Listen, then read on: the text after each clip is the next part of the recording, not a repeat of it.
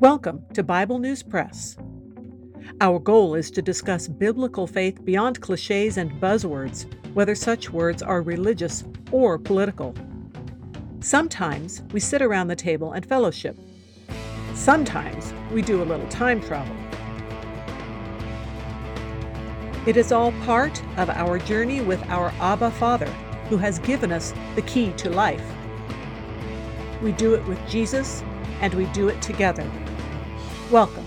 Hello, I'm Laura. I will be reading Psalm 65 from the World English Bible.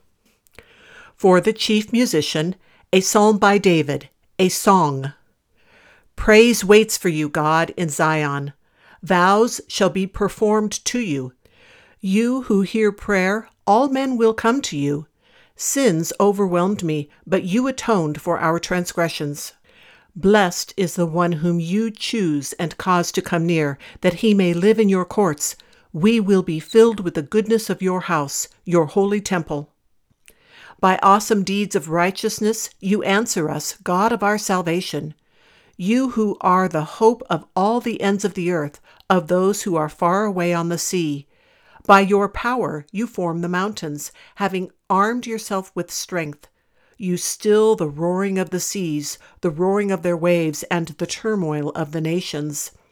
They also who dwell in faraway places are afraid at your wonders.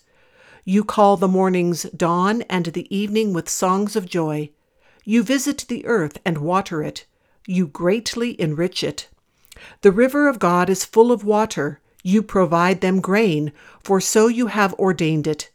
You drench its furrows, you level its ridges, you soften it with showers, you bless it with a crop.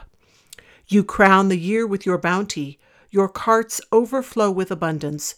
The wilderness grasslands overflow, the hills are clothed with gladness. The pastures are covered with flocks, the valleys also are clothed with grain. They shout for joy, they also sing. That is the Bible News Press segment for today, but not the end of our journey.